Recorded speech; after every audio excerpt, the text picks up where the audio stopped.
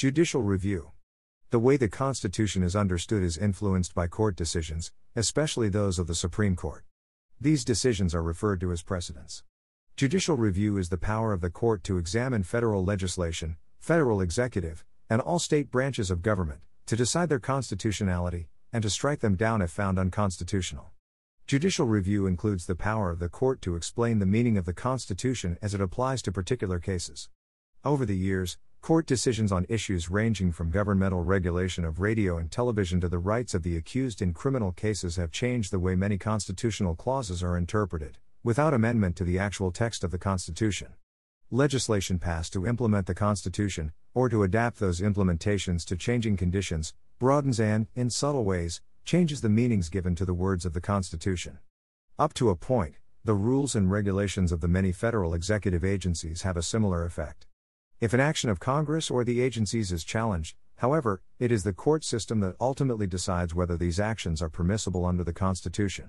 The Supreme Court has indicated that once the Constitution has been extended to an area, by Congress or the courts, its coverage is irrevocable. To hold that the political branches may switch the Constitution on or off at will would lead to a regime in which they, not this court, say what the law is. Scope and theory. Courts established by the Constitution can regulate government under the Constitution, the supreme law of the land. First, they have jurisdiction over actions by an officer of government in state law. Second, federal courts may rule on whether coordinate branches of national government conform to the Constitution. Until the 20th century, the Supreme Court of the United States may have been the only high tribunal in the world to use a court for constitutional interpretation of fundamental law, others generally depending on their national legislature. The basic theory of American judicial review is summarized by constitutional legal scholars and historians as follows: the written Constitution is fundamental law. It can change only by extraordinary legislative process of national proposal, then state ratification. The powers of all departments are limited to enumerated grants found in the Constitution.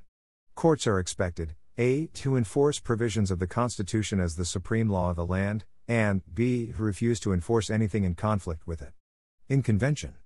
As to judicial review in the Congress, the first proposals by Madison, Pa, and Wilson, Pa, called for a Supreme Court veto over national legislation. In this it resembled the system in New York, where the Constitution of 1777 called for a council of revision by the governor and justices of the state Supreme Court.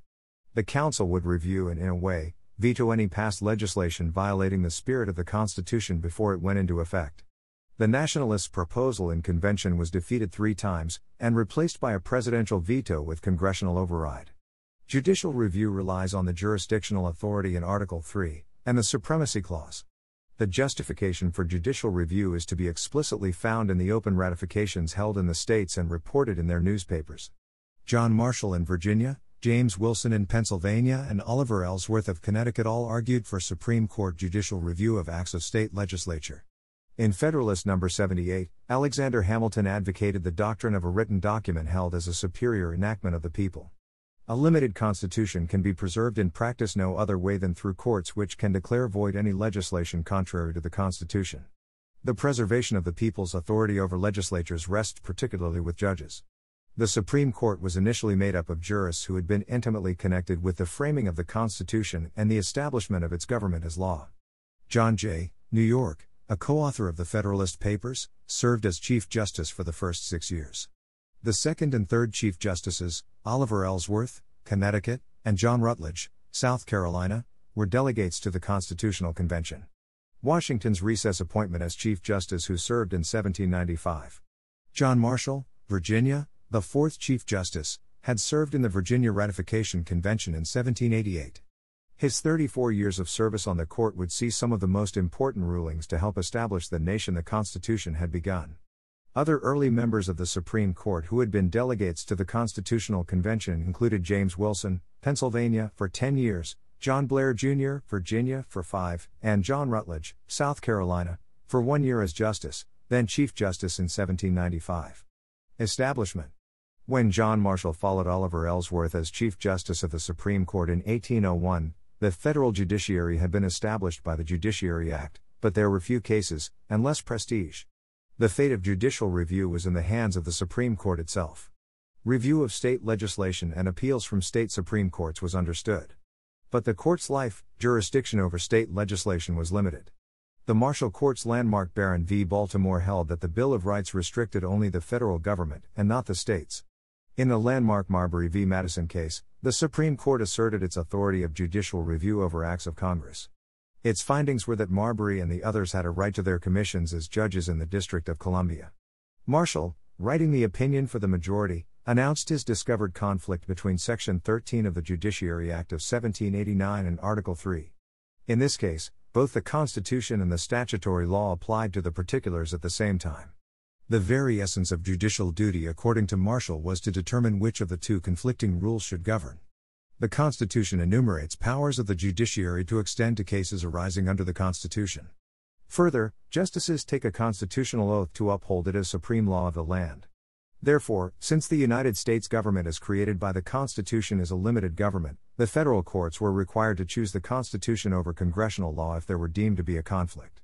This argument has been ratified by time and by practice. The Supreme Court did not declare another act of Congress unconstitutional until the controversial Dred Scott decision in 1857, held after the voided Missouri Compromise statute had already been repealed. In the 80 years following the Civil War to World War II, the court voided congressional statutes in 77 cases, on average almost one a year. Something of a crisis arose when, in 1935 and 1936, the Supreme Court handed down 12 decisions voiding acts of Congress relating to the New Deal. President Franklin D. Roosevelt then responded with his abortive court packing plan. Other proposals have suggested a court supermajority to overturn congressional legislation, or a constitutional amendment to require that the justices retire at a specified age by law. To date, the Supreme Court's power of judicial review has persisted. Self-restraint. The power of judicial review could not have been preserved long in a democracy unless it had been wielded with a reasonable measure of judicial restraint, and with some attention, as Mr. Dooley said, to the election returns. Indeed, the Supreme Court has developed a system of doctrine and practice that self-limits its power of judicial review. The court controls almost all of its business by choosing what cases to consider, writs of certiorari. In this way, it can avoid opinions on embarrassing or difficult cases. The Supreme Court limits itself by defining for itself what is a justiciable question. First, the court is fairly consistent in refusing to make any advisory opinions in advance of actual cases. Second, friendly suits between those of the same legal interest are not considered. Third, the court requires a personal interest, not one generally held, and a legally protected right must be immediately threatened by government action. Cases are not taken up if the litigant has no standing to sue. Simply having the money to sue and being injured by government action are not enough. These three procedural ways of dismissing cases have led critics to charge that the Supreme Court delays decisions by unduly insisting on technicalities in their standards of litigability. They say cases are left unconsidered which are in the public interest, with genuine controversy, and resulting from good faith action. The Supreme Court is not only a court of law but a court of justice. The text of this podcast is sourced from the Wikipedia Foundation under a Creative Commons Attribution, Share Alike license. The written text has been altered for voice presentation. To view the modified and original text versions, visit thelegalpages.com. The content of this podcast is presented for informational purposes only, and is not intended to be legal or professional advice. The Wikipedia Foundation is not affiliated with this podcast.